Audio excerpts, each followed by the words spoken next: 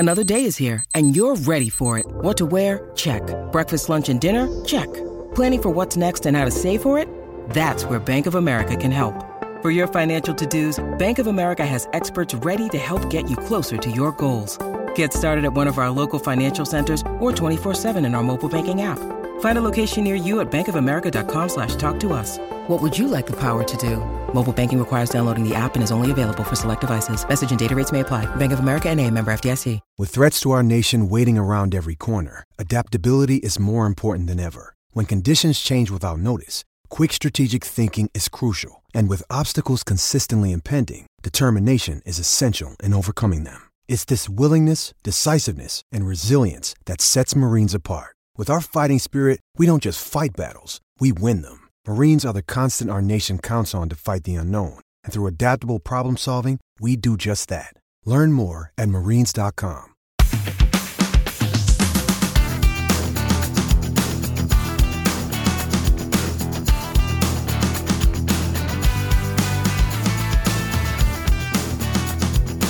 Hello and welcome to the Leeds That Podcast. I'm James and I'm with Rocco. Hello. I'll say I'm with Rocco. He's in southwest France. He's in Bordeaux. I am near enough on the coast. Arcachon, if anyone's heard of it. I hadn't, but it's lovely. Very nice. I'm out on my balcony at the moment and it's pitch black, but it's all good. It seems very middle class going to France. Don't know what it is. I'm surprised you don't have a little glass of wine there, a little goblet, Rocco. Or maybe you do. Well, funnily enough, it's exactly what I've got. That's not a goblet. That's like a massive tumbler of wine. There you go. You can take the man out of Yorkshire. Excellent. Well, whilst we're on the subject of Bordeaux, what are you doing there, Rocco? I was having a look at top 10 things to do in Bordeaux for you. I know you're slightly out of there. It's the same as usual when you Google this sort of stuff, though. It's like markets and gardens. Well, yeah, This was a marathon, actually. I didn't compete, though. It's just like a festival. It's not like a serious marathon. It's Marathon du Médoc. Casual marathon. Well, very casual. They stop, there's 30 stopping points and they have glasses of wine and, eat cheese and oysters. And it's pretty amazing, actually. So the guy I was staying with, he had 31 glasses of wine on the way around and he was pretty pissed. Did it in 6.5 hours, which isn't bad considering. That sounds amazing. Yeah, I know. I want to compete next time. My kind of marathon. So we thought we'd. It's the Monday after the draw at home the draw at home was Sheffield Wednesday, and we're going to reflect on the transfer window or the end of the transfer window or the slamming shut of the transfer window or door, whatever. Is it door? It's a window. It's a window.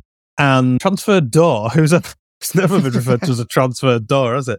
So we'll talk a bit about the last few days of that, and we'll also dig into the Sheffield Wednesday game as well. So, transfer window overall was, in my opinion, I think it was pretty successful, given that there was so many outgoings at the start. We ended in a fairly strong position, and one of the final ones coming through the door was Jed Spence, who came in on a season-long loan for £1 million.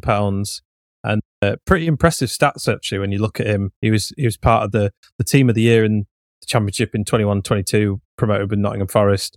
He had the fifth highest number of take-ons, most progressive carries.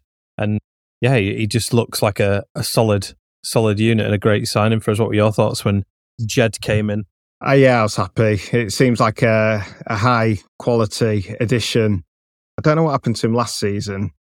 But at Forest, obviously he did very. He wasn't at Forest last season, was he? It was the season before. Yeah, it was. It was a promotion season. Yeah, but anyway, to get someone like that in, I think it can only be good. I'd have preferred it if he was left-footed, but it is what it is, and he looked really good. I guess we'll come on to it, but he looked really good in his little cameo on Saturday, didn't he? Yeah, we will come on to that because there's some things I want to say on it as well. And Glenn Kamara was the other one we've been linked with him since the beginning of the time, really, haven't we? I saw that Phil Hay had retweeted someone's post about the transfer being depicted in the Bayer tapestry, which I think is probably about right. Looking back at it, I think it was about 4 years ago that we were first linked to them. Bielsa was at the club. Nice. Well, maybe it's bodes well. He's the taste of the great man. Yeah, it was a funny one how it just dragged on this summer. I mean, it seems like we were just waiting for potentially better options. That's how it's been dressed up, I believe. So, yeah, I don't know. It's a strange one for him to come to a club where he potentially wasn't first choice. But yeah, as we've said before, these things are complicated and everything changes quickly. So I think he seems a solid addition. Again, another one of these players, I guess, that's coming to us a little bit on the down. He's shown that he's capable, but he's also shown that, he's out of the Rangers team at the moment. So, I don't know the reasons and the ins and outs, but that's happened. But yeah, I think it's a solid addition. I think we're looking pretty good in midfield for numbers now. I think we've addressed every area that we needed to address, really, apart from left back, of course. So I'm very happy. I think one of the things that strikes me with Kamara, and maybe it's not the sort of thing that you should really hang everything on, but the fact that he's older as well, he's 28, so he's coming in with a ton of experience playing for Rangers, which, is a different league, but there's a massive amount of pressure playing for one of the Glasgow sides, and I think he'll come in and do a good job just in terms of experience, and hopefully just try and sort of glue us together a bit as well. I think there's midfield is performing very well. Archie Gray is a cracking player and he's obviously going to be amazing in the future, but I think maybe there's just that little bit more experience in there will help us at times. Yeah, I think it was imperative to get a player like that. And yeah, he's a player that's played in the Europa League final, been an important part of that team that got all the way to the final.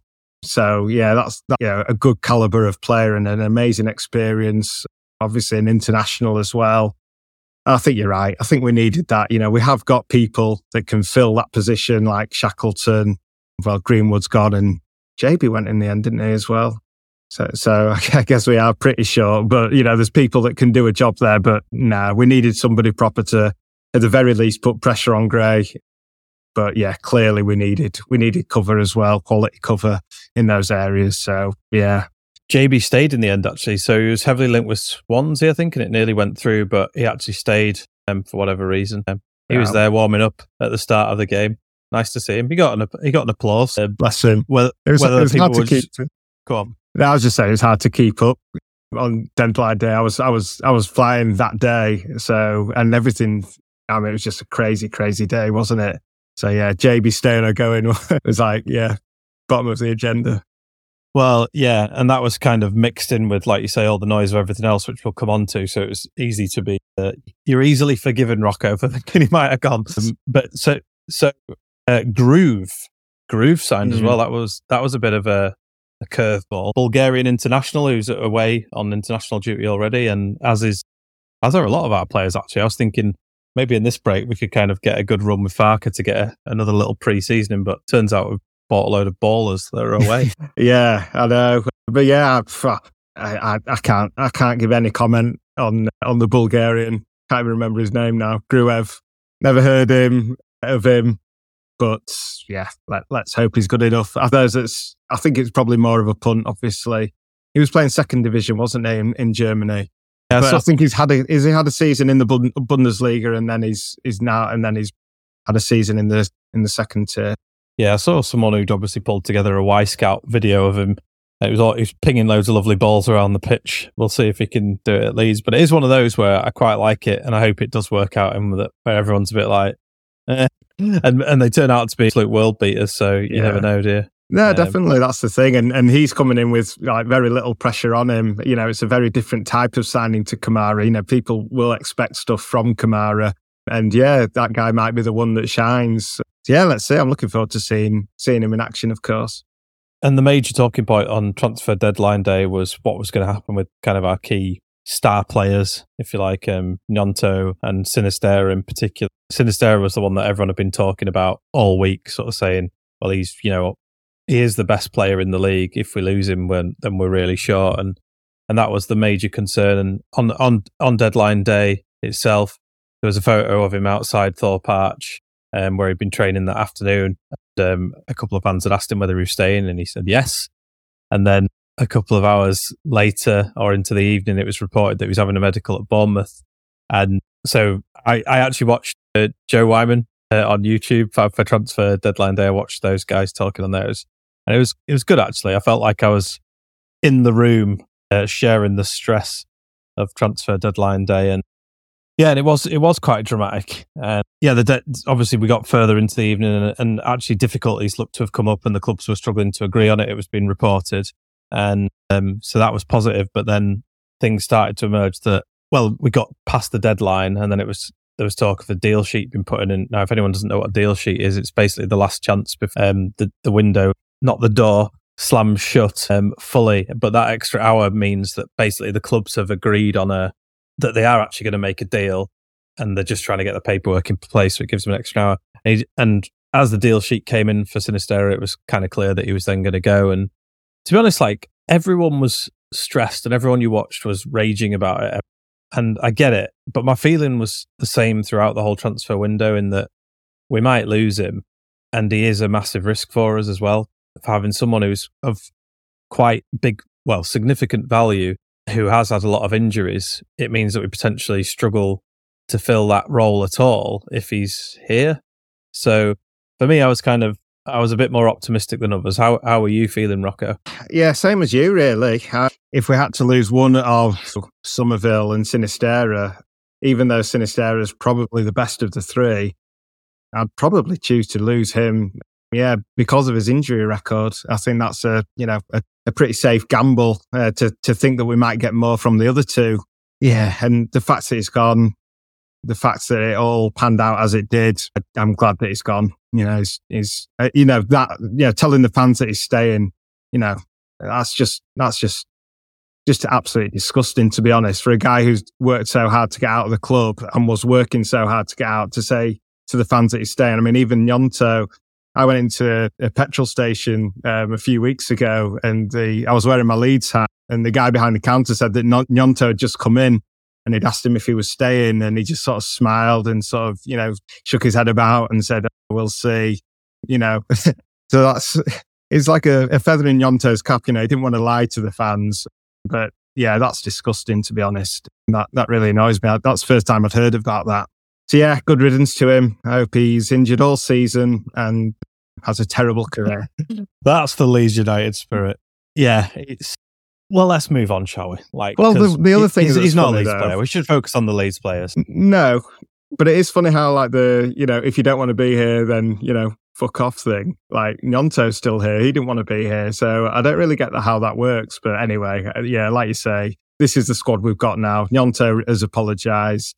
Yeah, I think the squad now is a lot stronger than I thought it would be at the end of last season. I think I said that they'd do incredibly to build a squad that could get into the playoffs, and I think they've done that. So, yeah, fair play to them. Absolutely fine what they've done on the pitch.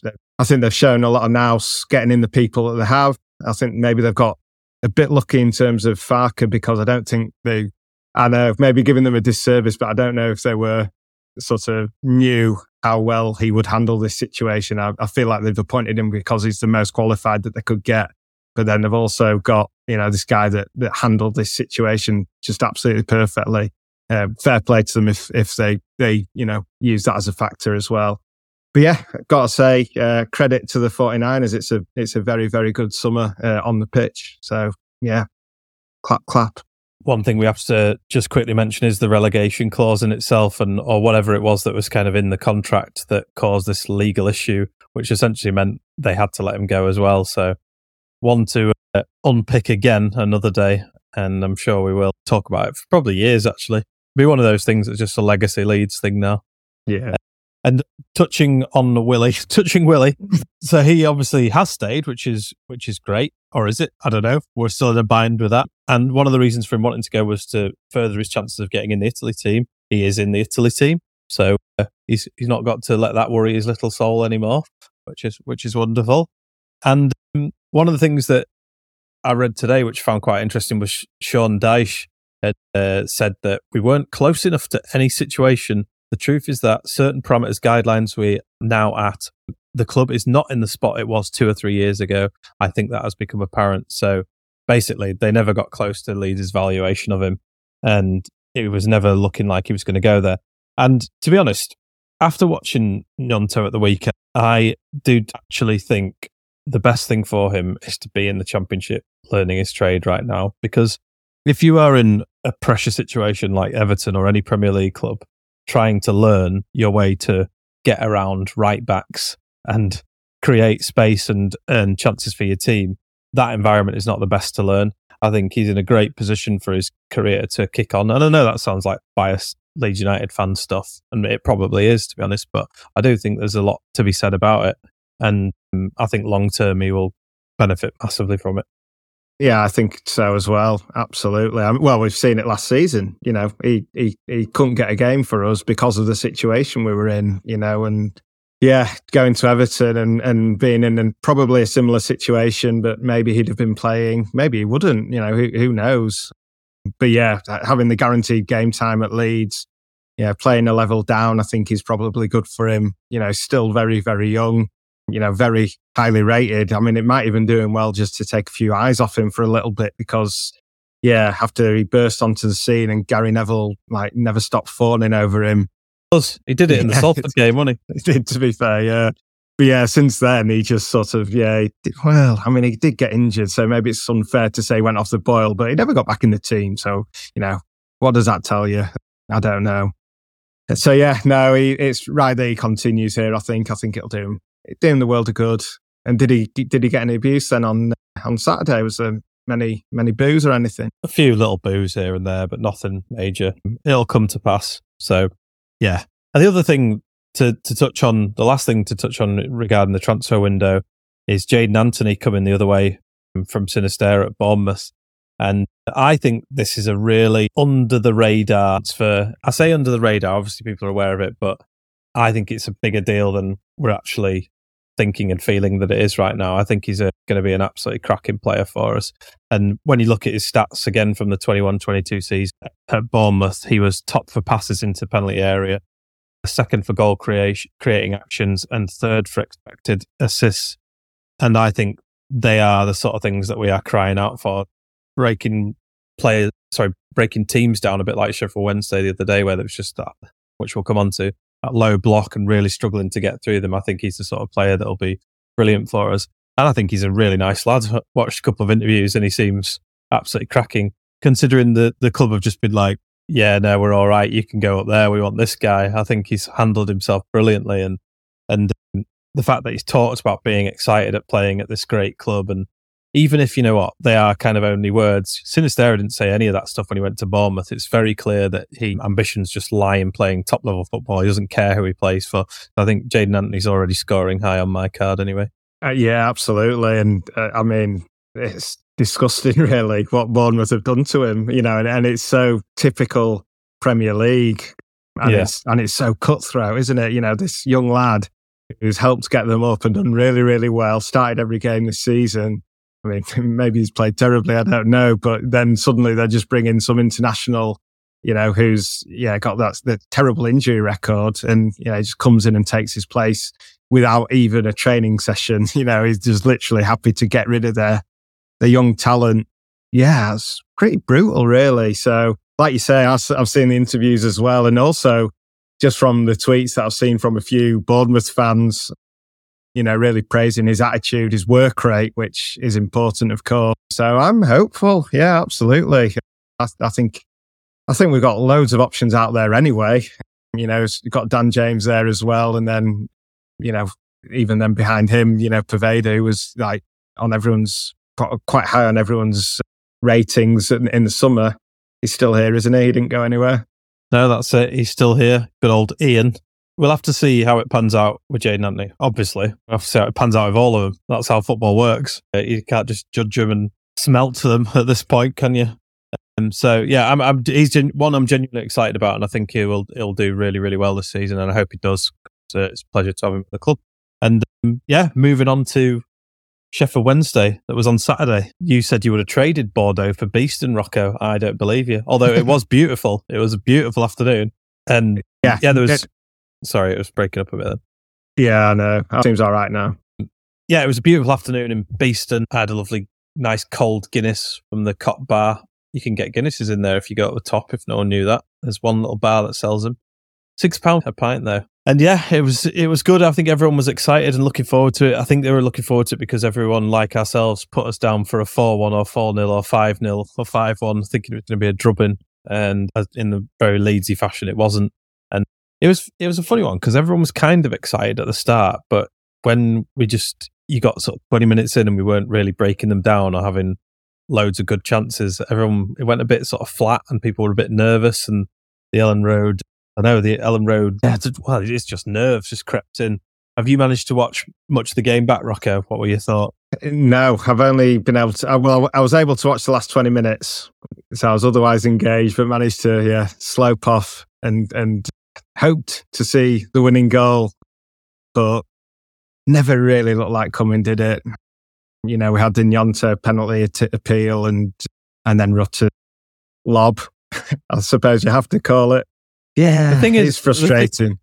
The thing is with that lob, I know we'll just talk about whichever moments come to mind in that game, but the thing with that lob was the first touch before it was absolutely incredible. Like, he did all the hard work and he then just tried to dink it over the keeper. And I think Farke made the comment after the game, didn't he? He's talking about him being a forward himself and just saying, Rutter he's saying that he's a quality player. He said, but he kind of sort of nodded to the fact that he's overthinking stuff. And you can kind of see it. And afterwards, he looked so deflated, did Rutter, because he just knew it was like basic stuff that you should be doing and that he can do. But for whatever reason in the moment, he's kind of overthinking it. And that, I suppose, just comes with age and experience as well. Yeah, I think it's all a bit over the top, though, to be honest. Like, I mean, it would have been an amazing goal if he'd have scored it. If he'd have lobbed the keeper, we'd have all been, absolutely ecstatic. I mean, Bridges after the game, I heard him analysing it, and he sort of said the keeper was in no man's land. He can just take an extra couple of touches and go around him. But actually, I don't know. I don't really buy that. A few extra touches, the whole situation can change a little bit. Farke said something about just putting your foot through it, but the keeper's well out. Narrowing that angle. It wasn't a sitter. I don't think so. And Farke's comments surprised me. I mean, he scored last week. He scored a brilliant goal last week, and he's talking as if he's, I know it's only one goal, but he's talking like he's, not scored in, 6 months when he scored last week. So I don't know. I just feel like that sort of talk is a bit premature. But hey, I mean, that's what he's seeing, and maybe he's even struggling in training. But I think I still see some things now in Rutter. I thought he was a write-off in the summer. I really did. Well, since he signed, before we signed him, I thought he was a write-off, to be honest. But I'm seeing stuff in him that I think he can turn into and be a good striker for us in the Championship. I really do. As long as his head's right and he's working hard, and I think he can do it. There was a couple of moments in the first half. First one was where he came deep for it and did a nice little 1-2 down the left-hand side. Dribbled into the box and then passed it, but he just sort of passed it to the keeper, and it was really disappointing because it was like he did all the really cool hard work of getting there. It was cool. It was like sometimes he looks quite cool, doesn't he? And then there was obviously a shot in the first half where the keeper made an unbelievable save. He had a really good game, I thought, as well, and that would have been brilliant, and that would have turned the game. Well, not even turned the game. It would have just sealed it for us. I think we would have just been onto them then because it was too early on, but it just didn't come off for him. And I felt for him because he was having an all right game in comparison to where you look at Pirro, who I think a lot of people are saying he was kind of coming too deep and not getting involved in the game enough. And I thought he had an all right game. It just wasn't like at Ipswich where he was kind of really key to a lot of the attack.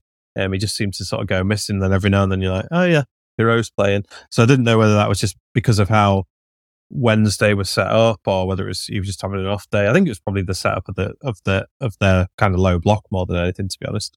Yeah, maybe. It is surprising to see him play so deep.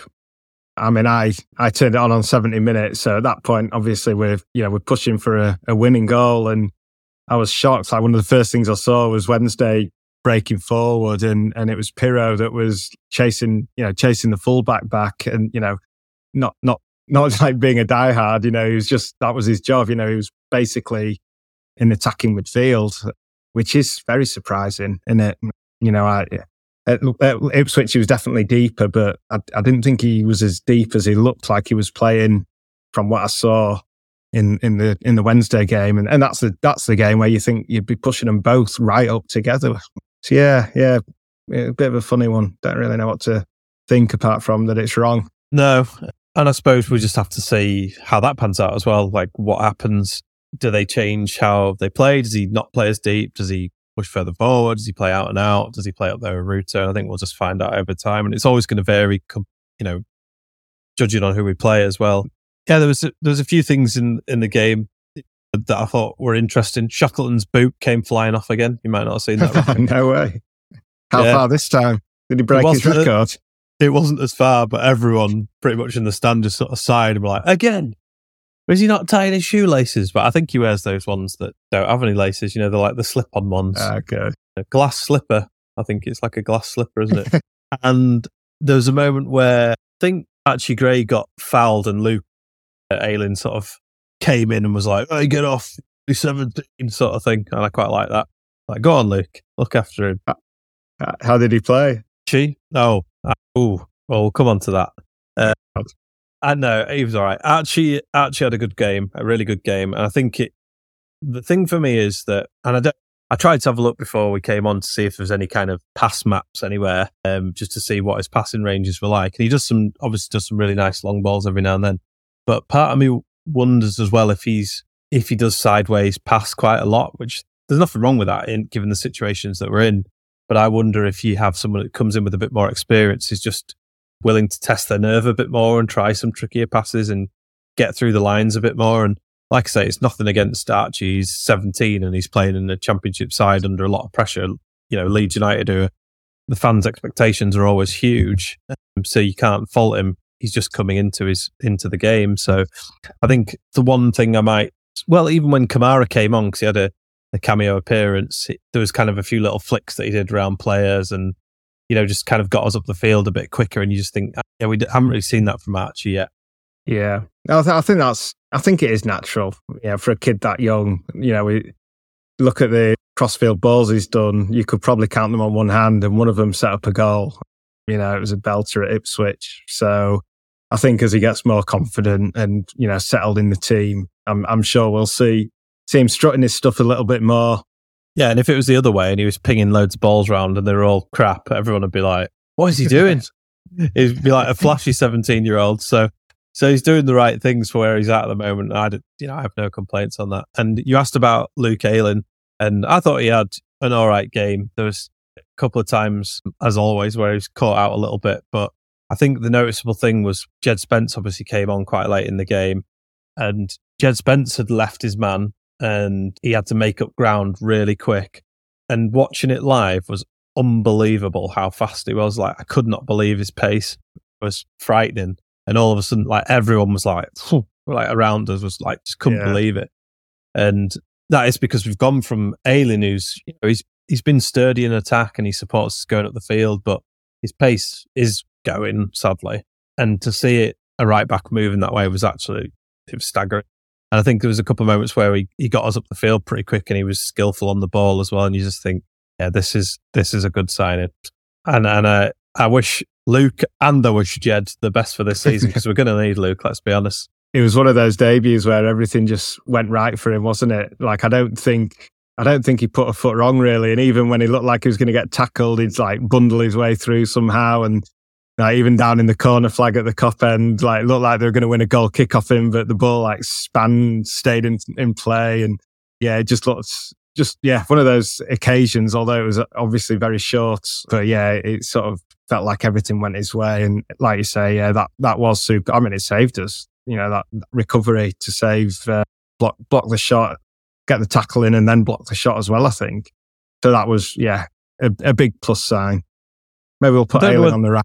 Yeah. I don't know whether it's one of those things where he'd left his man, that's again, it's an instructional thing, a bit like Ayling, where he's told to push on. Because I think they are on the right-hand side, a right back they're being told to push on. But it's just the fact that he could recover it was just staggering. He had no right to get back. So watch that space. Let's see what happens there. And we talked about Shackleton and his flying boot. he had a good shot as well. He was unlucky not to score where he tucked inside.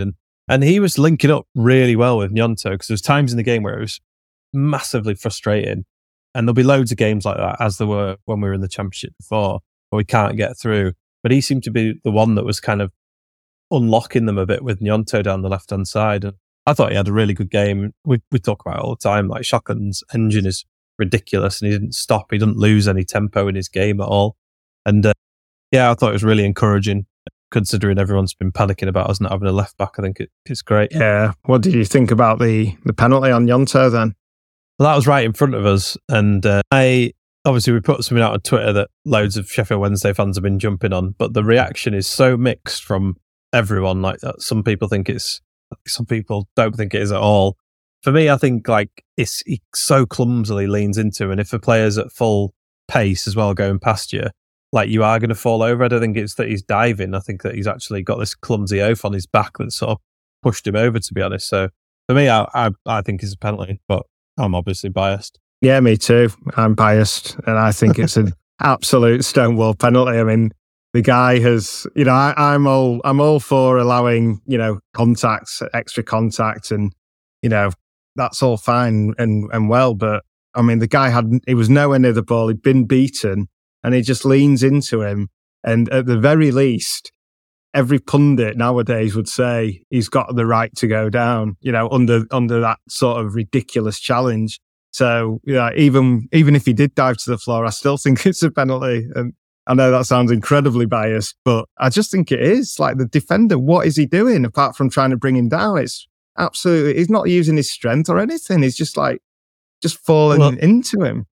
Well, that's the thing for me, is like, if the defender had have stayed up and Gnonto had just gone down, I probably would have been like, get up. Like, but the fact it's like, why is the defender falling down? He's like clearly leaning his 180 pounds, not even that heavy, is it? What are we talking stone? 25 stone man falling on this little Italian boy. Disgusting. Yeah, it's a farce, that. It really is. And the thing is as well that annoys me is that, players like Rashford and Saka would get that decision all the time and there'd be no complaints. But at Ellen Road, we just cannot get the decisions because the referee comes in and he's so keen not to be intimidated by the fans. I'm absolutely convinced of it, because we've seen it our whole lives. Like, that penalty that Rashford got last week for Man U, we've never seen that at Ellen Road. I would love somebody to tweet me an occasion where we've had that penalty given for us at Ellen Road. It's never happened. Like, we just don't get penalties unless they're stone wall, pretty much. And maybe in the VAR days, it was a little bit different in the Premier League, but in the Championship, for sure, like, someone has to get shot for us to get a penalty at Ellen Road. It seems it's ludicrous. I'm going to be there with my sniper on top of the East Stand then, just to make sure we try and get a few penalties. I mean, we'll get a few injuries along the way, but we'll get some cracking penalties. Yeah, no, I am with you, Rocco. There is definitely a bias that happens, and I think it's natural, isn't it? It's like a referee in their own mind. It's natural. It's unnatural, but in their minds, they kind of think, well, I'm not just going to give this for this has to be a real clear penalty.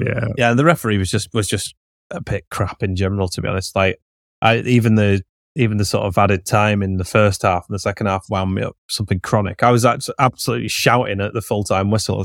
Everyone around me was like, oh God. I was literally just bawling at him because I just couldn't believe he blown the whistle. We'd had like a minute of them taking a free kick that he didn't add on. And like 30 seconds before that, the goalkeeper was just taking his time. I just think, where is this new rule? Everything always comes down to inconsistency, doesn't it? Same with the penalty. It's like, just be consistent and then we'll be more forgiving. Massively. I mean, I'm fully behind the new procedure of putting all this additional time on for him just to not do it in one single game. Actually, I thought after the game, have they changed it? Because I know people were complaining about it, and so I kept an eye on the other matches in the Championship, and there was loads that were going 90+7, 90+8, 90+9.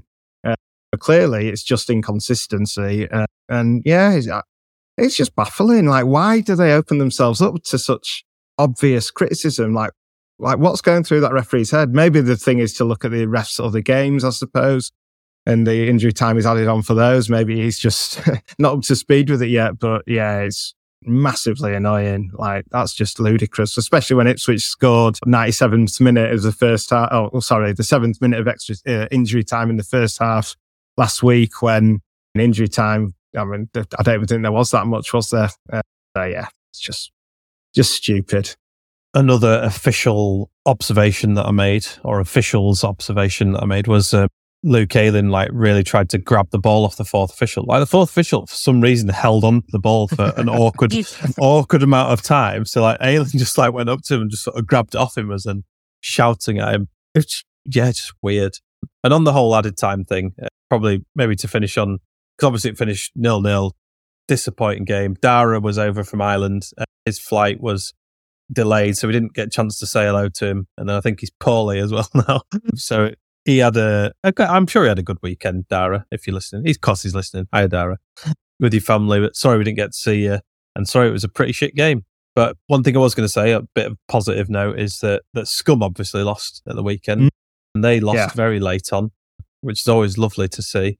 And one thing I was going to highlight from that match is Kai Havertz. Now, he gets a lot of stick from their fans as well, and fans in general, for not being able to finish, and he's 65 million. I think we should measure some of our, impatience towards Ruta, someone like Kai Havertz as well. It takes a while for players to blend in, and that's even at the highest level. You're talking about that player, a German international there. So I think we have to learn from that and give Ruta some more time. Yeah, Thierry Henry was pretty bad for the first year or so at Arsenal, so watch this space. Yeah, exactly. Imagine if he turns into Thierry Henry, that'd be flipping phenomenal, wouldn't it? Yeah. Voom, or whatever it was. It was a Clio advert, didn't it? Yeah, it was, yeah. Oh, dear. I was going to say Bueno then, but that's not the right word, is it? Trebien. Oh, yeah. Look at you, you've been practicing over in Bordeaux. Oh, dear.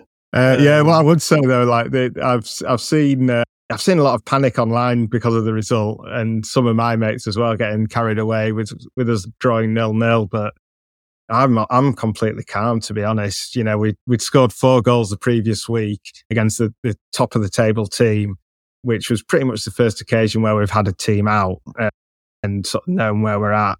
And then the next week we draw 0-0. So why read more into one of those games than the other? The fact of the matter is we've dominated pretty much every game this season, probably apart from Ipswich, which we won 4-3, So I'm pretty calm. I think if we keep doing what we're doing, we're going to score lots of goals and win lots of games. A lot of the Bielsa games were like this, struggling to break teams down. And I think we're going to get a lot better as the weeks go on. So I think things are still positive. I feel like we're in a good way. A lot of people have been sharing the points tally for Burnley after this many games last season, and them being about the same amount, I think, or less. And I think the interesting thing to point out is Sheffield Wednesday had a lot more points at this stage. I say a lot more, though. I think they're on 12 or 13 points at this stage. And Luton were below where we are now in the table. So this is such a long season, and it is not a straight line unless you're a team like Wolves were that year. It's very rare that you kind of just go steady throughout the entire campaign. And I think we have to remember that and not get too caught up in it all. Things will definitely get better. We're not going to get worse. That is my one prediction. Yeah. I mean, just look at the other results, like Leicester losing at home to Hull and then Southampton getting smashed 5-0. So, for people to lose their minds because we've drawn 0-0 with Wednesday, a Yorkshire derby, it does have some significance. Yeah, it's just another game that we didn't win. But nah, it'll be fine. So as you're away sunning it up, winding it up on the southwest coast of France, are we doing player ratings this week? Oh, yeah, of course. But you'll have to do them. And I'll maybe jump in if I have to. Oh, God. Right, player ratings. Do you want me to? Yeah, go Shall on. I say the player? Give me the player. Have you got the sheet up? Are you going to record this? No, I'm going to have to do it from memory, even though I didn't watch the game. 7. So one thing to add there is our fans get so pissed off when he doesn't throw it out quickly. Yeah, 7. He did a good one to. He did a good quick throw out to Shackleton towards the end down the left wing. He did just actually. One positive to say. Haley 7. Rodon 7. Strike 7. Byram. No, not Byram. Shackleton. I'm going to go, oh God, he was one of our better players. I'm going to go 7 though. 7. Ampadu. 7. He's spotting a pattern here. What? Oh, yeah, I am, yeah. Sorry. No, I'm going to say Ampadu. I'm going to give him an 8. I think Ampadu is just exceptional. Like, proper quality, good signing, and he is immovable. But if he stays, please stay injury-free. Yeah. I even noticed that in the short time I saw it. There was a few occasions where we're in tight spots and you feel like he might lose the ball. Just never seems to, does he? He is a class act. Great signing. On to 7. Somerville. How did he do? Thought he dwelled on the ball quite a lot, actually. Times where he could have moved it quicker. I think that's probably harsh, but maybe 7. I think I'm going 7s like across the board. Like I think maybe Ruta and Pirro probably a 6. And then everyone else for me is a 7. There you go. That's easy then, isn't it? Yeah. I was racking my brain to think who was on the right wing. And then it was Somerville, wasn't it? And Pirro was down the middle. And Jed Spence. Jed Spence, I am giving a 7. Because I don't know whether that was a mistake, him leaving that man, but he did recover it very well. So you could kind of say, oh, you left your man in a goal-scoring opportunity there. Oh, but you also recovered him 7. That fluctuated between a 5 and an 8 that moment. So I think 7's fair. Okay. And Kamara, did he play long enough to get a rating? I don't think so, no. Okay. No so that's it then. 7s across the whole board. Yeah, apart from Ruta and Pirro. Right. Well, that's not too controversial, I don't think. I don't know. Maybe it is 0-0 giving 7s out. Should just be 6s. Probably, but we'll look at how it's all going over the eye break. When I get home, I'll have a look and we can maybe reflect on anything interesting, who our better players are and who are outperforming what we thought of them. That'll be really interesting. That'll keep them gripped. That'll keep you all gripped. Well, that's probably it for this episode. I think we'll definitely be back during the eye break. If anyone new to the podcast is wondering why the hell we're calling it eye break, Rocco had some wild idea that the international break should be modernised and called the eye break, like for the I was going to say iPod generation, the iPod men and women of this world. Well, it was my friend George, actually, not me, but I adopted it and took it on, so brought it to the world. But anyway, it's Uruguay versus Chile on Friday night. Exciting times. I'm so glad you mentioned this because I had it. Well, I didn't have it in my notes. That's why I hadn't mentioned it. But Bielsa, leave on this point. Bielsa had been coaching Nunez. He did a Zoom call with him, didn't he, before the Newcastle game? Gave him some pointers. Bang! Came on as a sub, scored 2. The Bielsa effect. What a man! I know, it's brilliant. I follow this like the Uruguayan English Twitter account. They put up a thing the other day that said, the first 5 fixtures are really difficult. We'll probably only get 0 to 3 points. I'm thinking, what the hell? You're going to win every game. So, yeah, they're very excited. I'm staying up till midnight to watch. Yeah, they're in for an absolute treat, aren't they? They're going to have a great time. And I think as well, Bielsa had kind of dressed down all the journalists in that room the other day. I don't know if you'd seen that as well, the comments on it, but have a look for that if you're not. But basically, he was just sort of saying that journalists it was on the whole Cavani and Suarez not being in the team, wasn't it? And he was just basically saying you're writing stuff for clicks rather than focusing on. It's kind of that's the summary of it, really. And I love Bielsa. Me too. Right, on that note, we'll see you during the eye break at some point. Thanks again. We'll see you soon. Cheers. Sports Social Podcast Network.